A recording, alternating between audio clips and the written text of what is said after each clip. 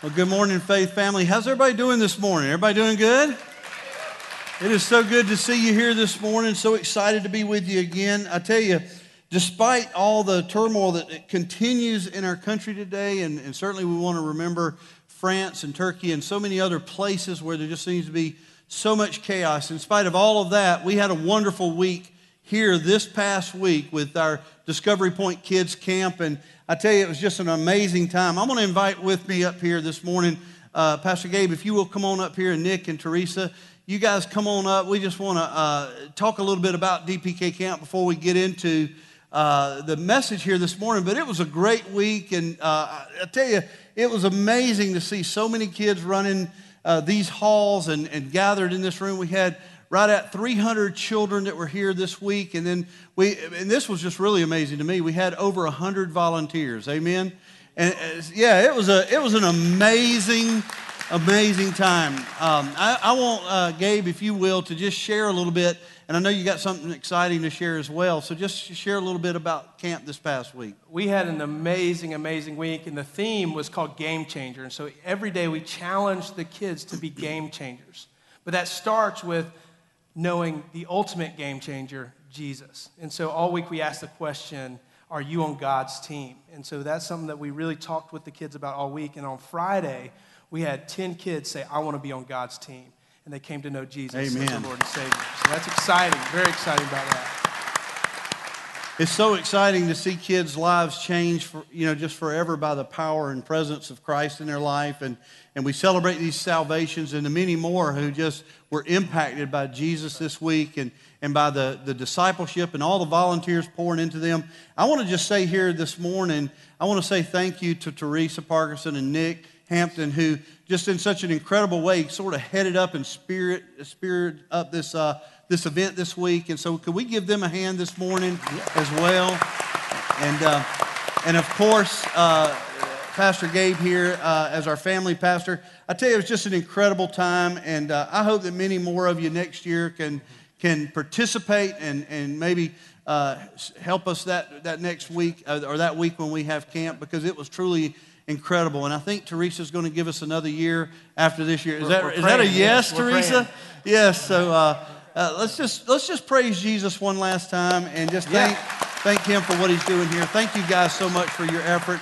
And I also want to say, too, just a big thank you to our volunteers. Like I said earlier, we had over 100 people that were here helping us, and it was so encouraging to see that. Last year we were short on volunteers, but this year we had almost a 1-to-3 ratio. It was incredible, and things just went so smooth. So could we give just a big thank you to our volunteers this year as well? Thank you so much, Faith family. I tell you, it was a wonderful time, and just knowing that 10 kids gave their life to Christ and be changed forever is just truly amazing. I want to just share one last thing before I dive into God's Word here this morning, and that is, I think for the last year or so, we have been doing these things called One Big Life Group.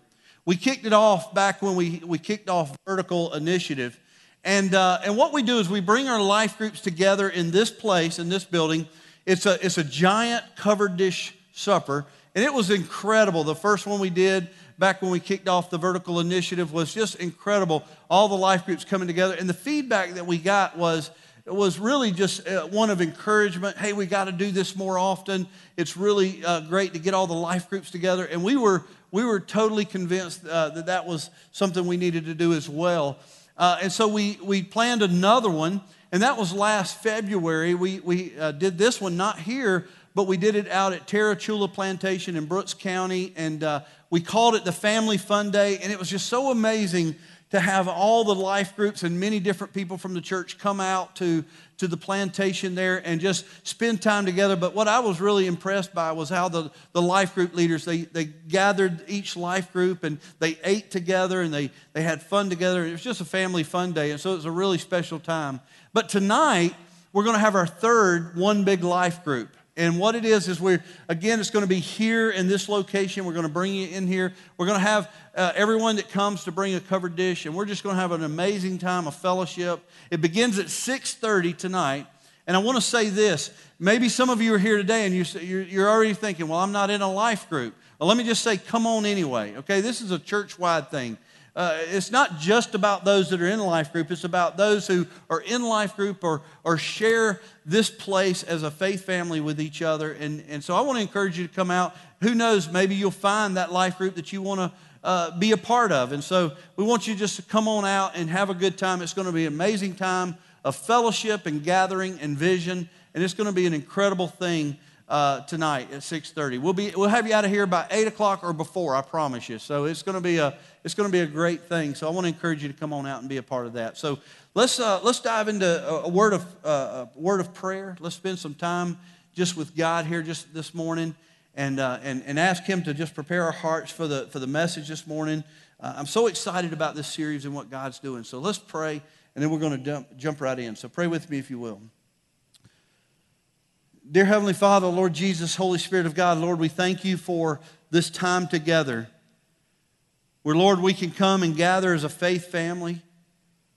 Lord, to spend time together, to fellowship together, to just gather together with a spirit that says we are here to worship you. And God, we've had such an incredible time gathering and worshiping and praising our Savior, Jesus Christ. And Lord, it's just so wonderful.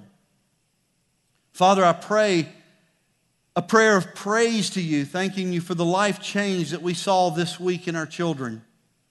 God, from salvations to those who just grew in a deeper relationship with you, Father, we are thankful. We are thankful for the reality that so many came out to serve in such remarkable ways and to help us to accomplish this huge task of just discipling our children. And Father, I pray that as we think about all that you're doing in this place, that our hearts would be filled with thanksgiving, even as we pray now, hearing the children in the other room just lifting their voices in praise. God, it's just so amazing to see what you're doing in this place. And God, we love you, and we praise you, and we worship you. We thank you for this time now where we can jump into your word, and God, you can speak into our hearts, and Father, we would be transformed by your presence in our life. We love you and we thank you. In Jesus' name, amen. This series was titled Greater Than, and it's been going on now. This is our 7th week. And what we intended to do was to show how Jesus is greater than anything else we might face in this world. And each week we've been walking through different issues that we face as children of God, as a local church, as just individuals trying to live their life in a pursuit of holiness. And so every week we've just looked at different topics or issues, if you will, that affect us as individuals. We looked at things like anxiety and a lack of peace. We looked at things like anger or fear. We looked at things like bitterness and apathy. We looked at things like deadness in our life and how that can just adversely affect us as believers in Christ Jesus. And so we were looking at all these issues, and today is no different. We want to sort of pick a topic and dive in and see what God's Word teaches us about how we can live our life in pursuit of Him with our eyes on the author and the perfecter of our faith, the Lord Jesus Christ, and to ultimately bring glory to God in everything that we say and do. Wherever we live, work, and play, we want to pursue Jesus with all that we are. And so this morning we want to dive into God's Word and see how we can continue in this study learning that Jesus is greater than whatever else we may consider. This morning we're going to be talking about the issue of criticism. The issue of criticism. I want to look at this. This is something we have planned months and months ago, and I want to look at this because the reality is every single one of us that are sitting here this morning have been on the receiving end of criticism in some way. If I had you raise your hands, and you don't have to do that this morning, but if I had you do that, every one of us have been criticized by someone. It's a reality in our world today. Criticism is pretty much everywhere. And whether or not we're talking about being on the receiving end of criticism as an individual, as someone who is deeply hurt and wounded and suffers because of the criticism that we hear about ourselves, or whether we're talking about criticism that is directed toward us as a faith family, as a local church, we all need to understand how to live out our life to where criticism doesn't overwhelm us, and criticism doesn't destroy us, and criticism doesn't cause deep pain in us, but rather we get to a place where we say to ourselves and to each other that Jesus is greater than any criticism we may face. Amen? How many of you agree with that this morning? That Jesus is greater than the criticism or the judgment that we may receive from others. It's important for us to understand this. It's important for us to understand it because criticism is plaguing our nation today. Criticism is something that's very real in our world today. We see it all over our country in every just form of communication that we hear. You know, any way that we may hear of things happening in our country today, we see criticism is on the forefront. It's in our communities, it's in our workplace, it's in our schools, it's even in our churches today. And so the reality is we want to dive into God's Word and see what it is that God's Word teaches us about criticism. This past week, there was a memorial service for the 5 policemen in Dallas who were killed. And I thought it was interesting. You know, you had President Obama and George Bush who both showed up there to speak at this memorial service.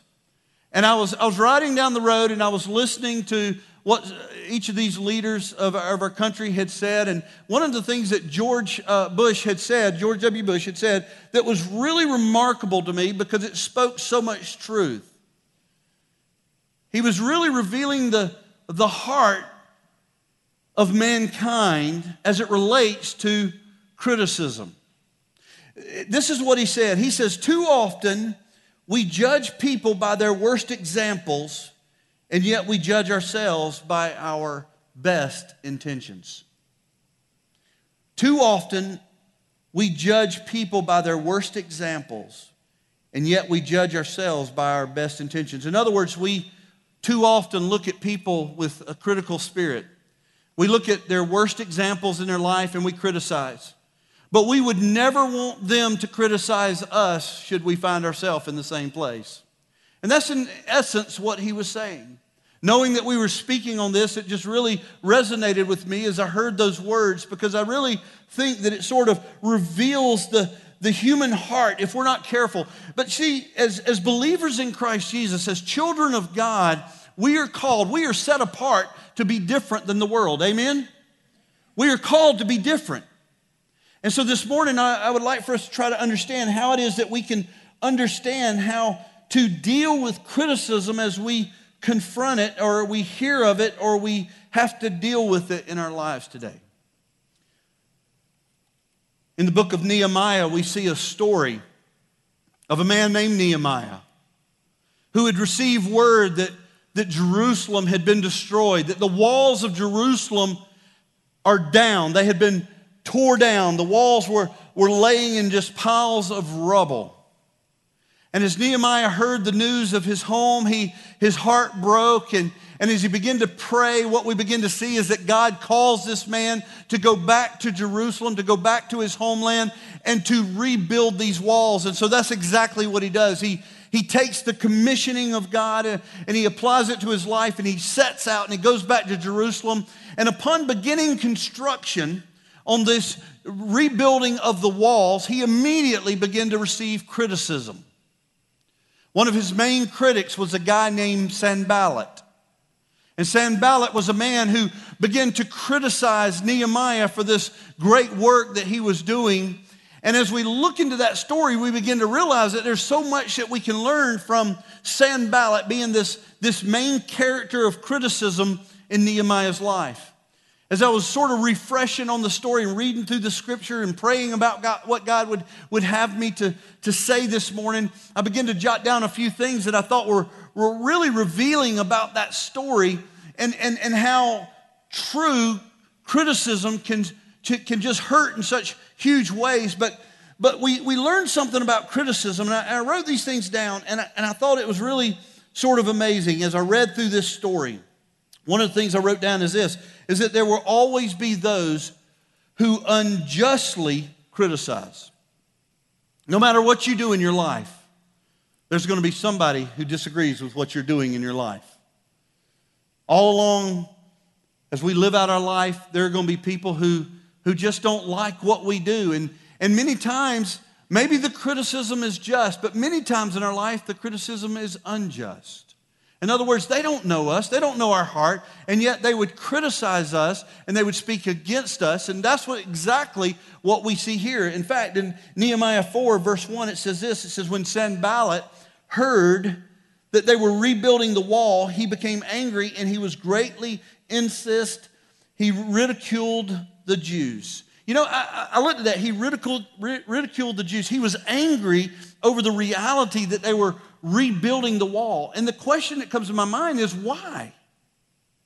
I mean, here you have a city in which Sanballat lives. Here you have a city in which the walls have been destroyed. There's really virtually no protection to any enemy that would come in and seek to destroy them. I mean, the walls are laying in shambles. And here's a guy named Nehemiah, along with others who responded to the call, setting out to rebuild the walls. I mean, this would be a beautiful thing, wouldn't it? But unjustly, he was criticized by this man named Sanballat. Another thing that we come to realize is that critics can often be relentless. Many times they just won't give it up. Once they get into this critical spirit, they just won't give it up. And we often see this in our life, people that just seem to continue attacking. And it's so hard and it's so hurtful to hear criticism, especially if it's unjust, coming from different people. And what we begin to realize is that criticism really, truly is a heart issue. In chapter 4 of Nehemiah, verse 2, we read here where Sanballat, he said, what are these feeble Jews doing? Will they restore their wall? Will they offer sacrifices? Will they finish in a day? Can they bring the stones back to life from the heaps of rubble, burned as they are? I mean, Sanballat just wouldn't let it go. And so often, that's the way we see the criticism in our life, don't we? Another thing I wrote down was this, is that critics will usually find reinforcements. Oftentimes they seek out reinforcements, but usually they will find those who will join in on the criticizing. And this story is no doubt any different than that. Nehemiah in 4:3, it says this, that Tobiah, the Ammonite, who was at his side, at the side of Sanballat, said, what are they building? Even a fox climbing up on it would break down their walls of stone. And so he's joined into the fight, so to speak, in criticizing Nehemiah. Our world is full of people who criticize. And you know, as believers in Christ Jesus, oftentimes we come to a crossroads when we hear criticism of someone or different people in our world. You see, basically, when we're on the receiving end of criticism, if someone is criticizing someone else to us, or maybe they're even criticizing ourselves, we have an opportunity to either push back on that or to get on board with that. And that's really the only two options, isn't it? This morning, I would like for us to look into God's Word, and we're going to be going to a passage in Ephesians that I think helps us understand how we, as children of God, can best understand how we are to respond in the face of criticism. The big question would be this, is how do we react when we hear criticism? And the short answer would be basically this, don't buy into it. Don't buy into it.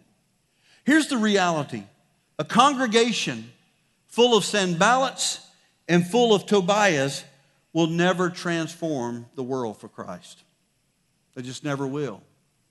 And so that's what we want to look at here this morning. How do we handle criticism when we are confronted with it? This morning, if you will, turn in your Bibles to Ephesians chapter 4. Ephesians chapter 4. Go ahead and turn there. We're going to look at a passage in verse 29 through 32. Verses 29 through 32. And we're going to be diving into this passage. The title of this message is Encouragement is Greater Than Criticism and Judgment.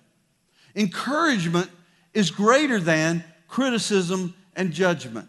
When we are on the brink, when we are tempted with criticism, even in our own life, one of the things that God's Word teaches us is that we need to be reminded that encouraging one another is much greater than than ever criticizing one another, than tearing someone down. And so we find ourselves wanting to respond like Jesus. Hopefully we find ourselves wanting to respond like Jesus. And God's word here teaches us so much about what we can learn and how we can respond in a godly way, in a Christ-like and Christ-honoring way. And so we look at Ephesians chapter 4, starting with verse 29 and reading through verse 32. Read this with me if you will, because how we respond to criticism is so important.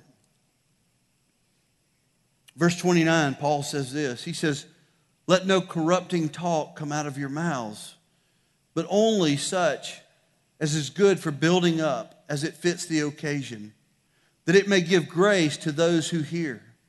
And do not grieve the Holy Spirit of God, by whom you were sealed for the day of redemption. Let all bitterness and wrath and anger and clamor and slander be put away from you, along with all malice."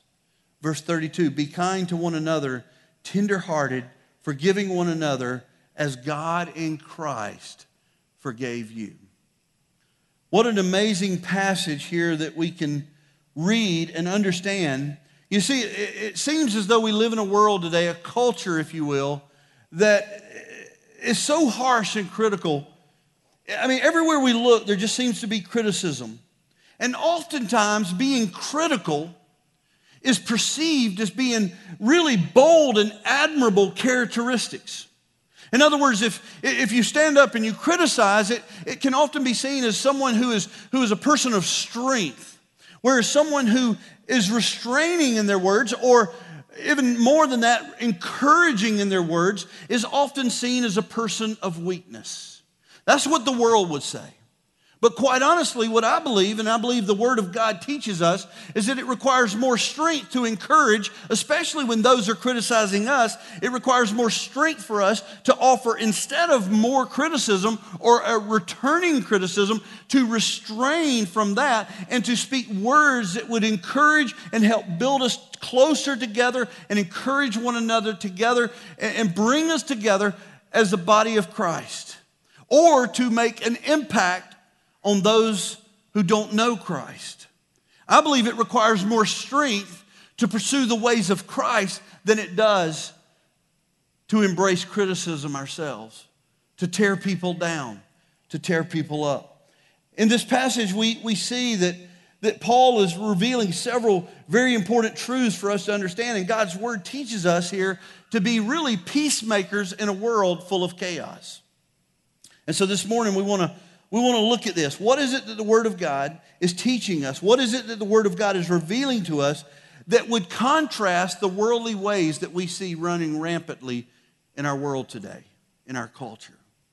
Here's the first thing that I want to point out: that our words should be uplifting instead of unwholesome. Our words should be uplifting instead of unwholesome. This is the very first thing that we see here in our text as we dive into it in verse 29. Paul says this, he says, "Let no corrupting talk come out of your mouth." So he says, listen, don't let anything that's going to tear people down or destroy unity, don't let any uncorrupt words come out of your mouth. He says, but instead, he offers something else. He says, but use only such words that is good for building up as it fits the occasion. Now look at this, that he says, that it may give grace to those who hear. That it may give grace to those who hear. And so here in this one verse, we see that the reality is, as a child of God, we don't have to buy into this world of criticism, but instead we have options here. That God has laid out for us a better plan. That God has laid out for us a better pathway that we can choose instead of embracing the ways of the world. And so Paul says here very clearly, he says, don't let corrupt talk come out of your mouth. The Greek word that is used here is sapros, that Paul is using. And it literally means, I love this, it literally means rotten. Basically what he's saying here is this word is often used to describe rotten fruit and vegetables, or rotten meat, or sour milk. It's not at all what you would want to digest. It's not what you would want to eat. And so here he uses this word. He says, don't let any rotten talk, any talk come out of your mouth that you would never want to serve. He says, don't let this come out, but instead use only such words that build people up. And the reality is that this isn't easy for us, especially when people have wronged us, especially when people have criticized us. It's not easy. It's never easy. That's why it requires so much strength. That's why it requires so much intentionality. That's why it requires so much discipline on our part as children of God. To not buy into the criticism, but to push back on the criticism, to take a different path. And that's exactly what Paul is revealing here to us, that there are basically two ways that we can respond here. One is a way that is not very glorifying to God. The other is one that would be very pleasing to God. And so he lays these out for us. Matthew Henry once said this. He says, it is a great duty of Christians to take care that they offend not with their lips, and that they improve discourse and converse as much as it may be for the good of others. And that's exactly what this passage is speaking of, isn't it? Don't use words that break down. Don't use words that criticize. Don't buy in to the critical spirit of the world, but rather present Christ and his grace as we have conversation. Now, I'm not saying don't ever disagree with anybody. For heaven's sakes. I can't imagine that. Can you? I don't think that's what Paul's saying here either. But it's amazing how we come together with people who we differ with and how quickly emotions can get out of control and critical words begin to be shared, and all for the sake of what? Not in building unity, not in hopes of restoration, but words that are shared that destroy relationships. Words that are shared that wound and hurt and cause those to suffer. Paul says, take the high road. Paul says, don't fall into the trap. Take this path, one that is honoring to God.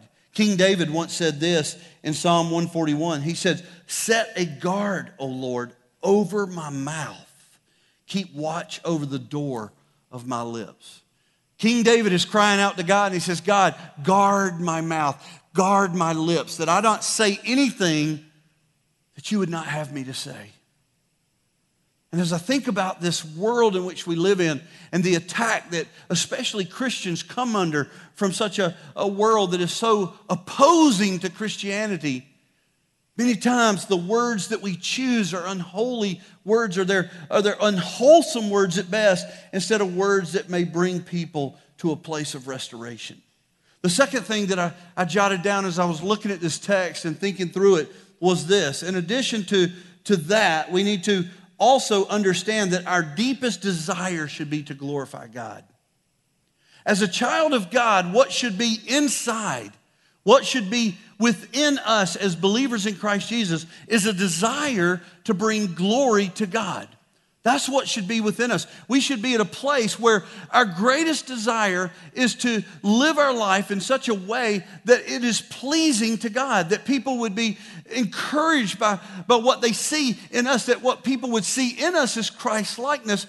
That should be the desire of any child of God, any disciple of Christ. That what we would desire more than anything is to bring glory to him. And that's exactly what we see here as Paul challenges us as believers in Christ Jesus. Remember, he is writing to the church. He's writing to a local gathering in Ephesus when he writes these words. He's writing to believers. And he says, listen, when you use your language, when you use your mouth to communicate, when you say things to people, he says, do it in such a way that it brings glory to God. And he says this, he says, and do not grieve the Holy Spirit, by whom you were sealed for the day of redemption. 1 Corinthians 10:31 says it like this, so whether you eat or drink or whatever you do it all for the glory of God. Do it all for the glory of God. And so we see where God's word is teaching us something really important about how to live our life as children of God, how to live our life. And that should be the desire when we're speaking to anyone, like our spouse or our children or our neighbors or our friends or our coworkers, as we're speaking to them, the greatest desire that exists in our heart should be one to present to them words that would be encouraging, not destructive, so that in our words we would not grieve the Holy Spirit of God. That when we speak about someone, that the words we use would not grieve the Holy Spirit of God. Here in verse 30, the word says, do not grieve the Holy Spirit of God. The reality is that whenever we sin, whenever we commit sin that violates the holiness of God, it will grieve the third person of the Trinity. It will grieve the Holy Spirit.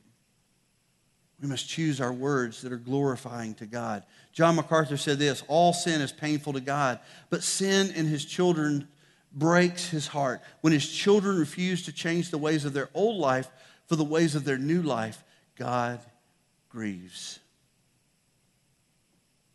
You know, as we consider grieving the Holy Spirit, and I can almost imagine that none of us in this room would desire to grieve the Holy Spirit, but as we consider even the temptation, even the possibility of grieving the Holy Spirit, we must also understand that grieving the Holy Spirit will more times than not lead to quenching the Holy Spirit. The reality is that we have been called not to do that. In 1 Thessalonians 5:19 it says, do not, quite simply, do not quench the Holy Spirit. Because of our new life in Christ, our desire should be to please God and to worship Him and to glorify Him. When I was growing up as a kid, I hated getting in trouble with my dad. I hated it. Now, I can only remember one time when I ever did anything bad, okay? Next week it'll be on lying, okay? The message will be on lying. No. But growing up, I hated to get in trouble with my dad. And here's why. It wasn't the fear of punishment or discipline that I feared with my dad. Although my dad could lay on a good spanking, it wasn't that I feared. It really wasn't. As a little kid, I could stuff my pants with newspaper like the best of them, you know. You ever do that? You know, your dad sends you up and he gives you about a good hour to put about 3 good T-shirts in your pants before that spanking comes, you know. But how many of you ever did that as a kid? You act like you don't know what I'm talking about. Oh, just 3 of us. Is that what you're saying? Only 3. Anyway, I used to dread getting in trouble with my dad. But it wasn't because I feared the punishment that would come if I did something wrong. It was the disappointment that I saw in my dad. You see, my dad was my best friend. And I remember this one time when I had not been the son that I should be, and I remember he said, go on up to your room, and I'll be there in a second. And he came on up a few minutes later, and he sat down, and he looked at me, and I could just see the hurt on his face. I mean, you know, we hadn't even got to the spanking part now. This was just the talk, you know. And as he sat there and he just shared with me, he said, son, I really wish you wouldn't have done that. It really hurts me when you do this. And that broke my heart. As a kid, I think that's probably what kept me out of trouble more than I was ever in, was just this desire, because of this great love that I had for my dad, to disappoint him or to bring sadness to him. It wasn't the punishment. I wanted to please my dad. I wanted my dad to be proud of me. In the same way, as we read through this text, we begin to understand that what Paul is saying here, he says, listen, don't be critical. Don't use unwholesome words when you say things about other people, but instead use words that build people up, because the last thing we want to do is grieve the Holy Spirit of God. The last thing we want to do is to grieve Him. Our greatest desire as a believer in Christ Jesus is to please our Heavenly Father.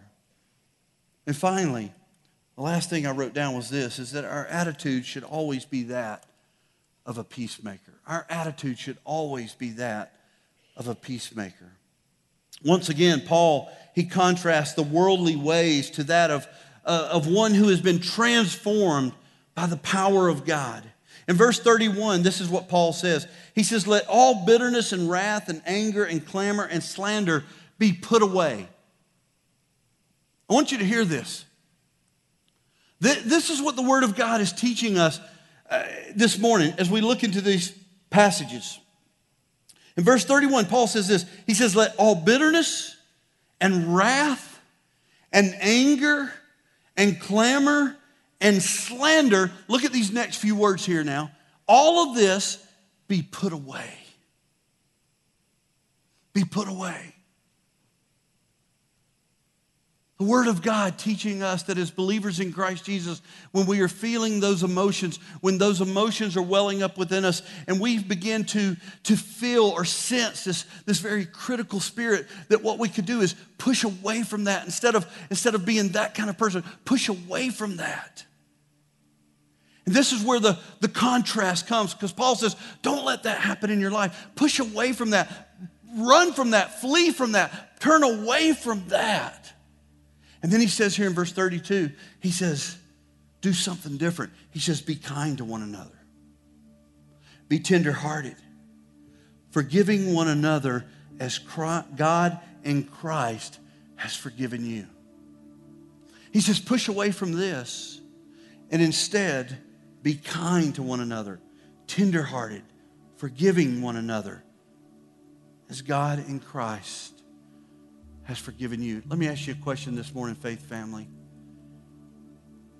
How many of you are thankful that God has forgiven you? How many of you are thankful this morning that we stand in God's grace? We talked about that last week. Think about that for just a moment. Receiving forgiveness for that which we don't deserve. That's what grace is. Receiving forgiveness for that which we don't deserve. You see, it's real hard when we are being criticized by others to not join in. It's real hard to push back. It's real hard to really understand that. When we begin to see those who are criticizing us as being the enemy, it becomes real hard for us to just take a back seat or to even counter that with words that are encouraging and build them up. Why is that? Because we begin to think that they deserve it. We begin to rationalize our feelings by believing that they deserve anything that we can offer. We begin to look at people as our enemy. Sometimes people within our own faith family, we begin to look at them as the enemy.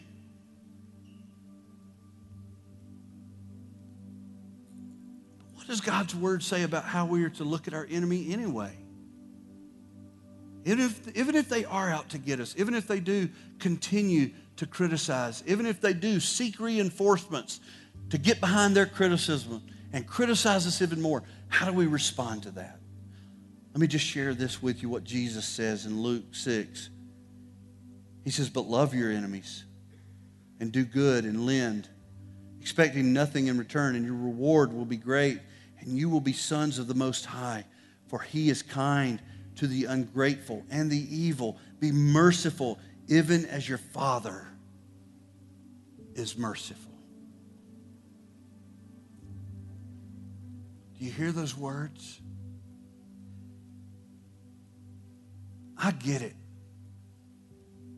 We live in a world where it just seems like there's always somebody around the corner that just wants to stab us in our backs.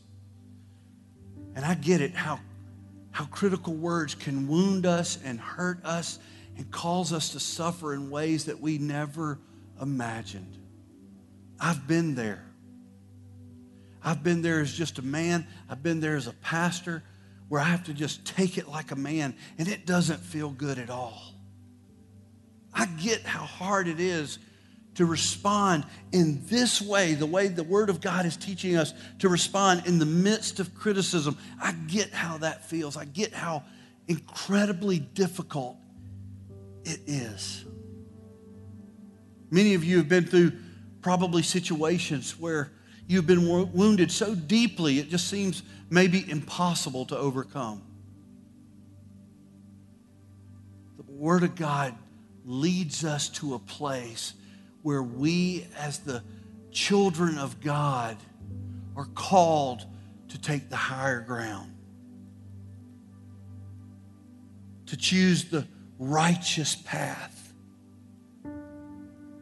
Jesus was one who was criticized. Jesus was nailed to a cross. And yet Jesus tells us as followers to love our enemies. I get that it's a hard pill to swallow. But what the Word of God is teaching us is that we should embrace the attitude of peacemakers. I want to close this morning with with the seventh promise of our series. We've been going through different promises, and this one comes from Matthew 5, verse 9 of the Beatitudes. But Jesus himself, he says this. This is the promise of God's word to us. Blessed are the peacemakers, for they shall be called sons of God. Blessed are the peacemakers, for they shall be called the sons of God. My prayer for you this morning and for us as we continue to live out our life as children of God, as disciples of Christ, is that whenever we are confronted with criticism, as deeply as it may hurt, that for us, the desire of our heart would be to turn to Christ, to spend time in prayer, to stand in His grace, and to respond in a way that would be glorifying to God. Because that's what the Word of God has called us to. In just a moment, our band is going to come up here and they're going to lead us in a time of prayer. They're going to lead us in a time of worship. At Crosspoint, we have an opportunity here this morning to continue in a spirit of worship. Maybe for you, your greatest act of worship is to just contemplate on the Word of God and how, in whatever way God has spoken into your life, just go to Him. You can come to this altar or you can just remain where you are, but just go to Him. And maybe it's a spirit of worship, maybe it's a spirit of petition, but whatever it is, just turn to your Heavenly Father and seek guidance from the only one who can truly give us wisdom and how we can deal with the criticisms that we face in this world. God cares deeply for you, and He's given us His Word that we can pursue the ways of Christ and walk in His light, that marvelous light, and experience the fullness of God like we never have before. So let me pray, and then we'll close out this service with a time of worship to the Holy One. Father, we thank You for this day. And Father, we thank You for Your presence in our life. God, how You continue to lead us and guide us and challenge us, sometimes even rebuke us.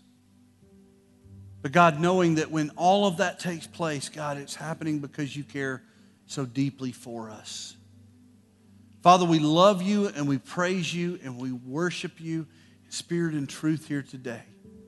God, we prepare our hearts to stand and to sing an amazing song that takes us to a place of worship and adoration for a God who has redeemed us by His grace. God, we are thankful for You. We are thankful for Jesus Christ, who was willing to go to the cross on our behalf. Lord, we love You so much. We praise You, and we thank You, Jesus, for, God, Your amazing presence in our life.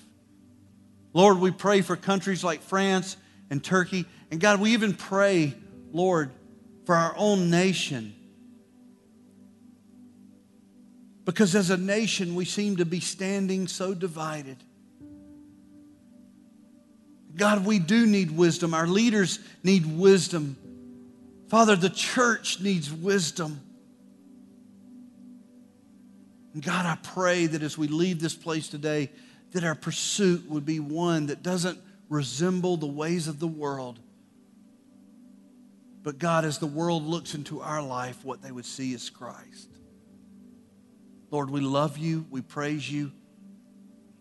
We absolutely adore You. In the name of Jesus, we pray. Amen.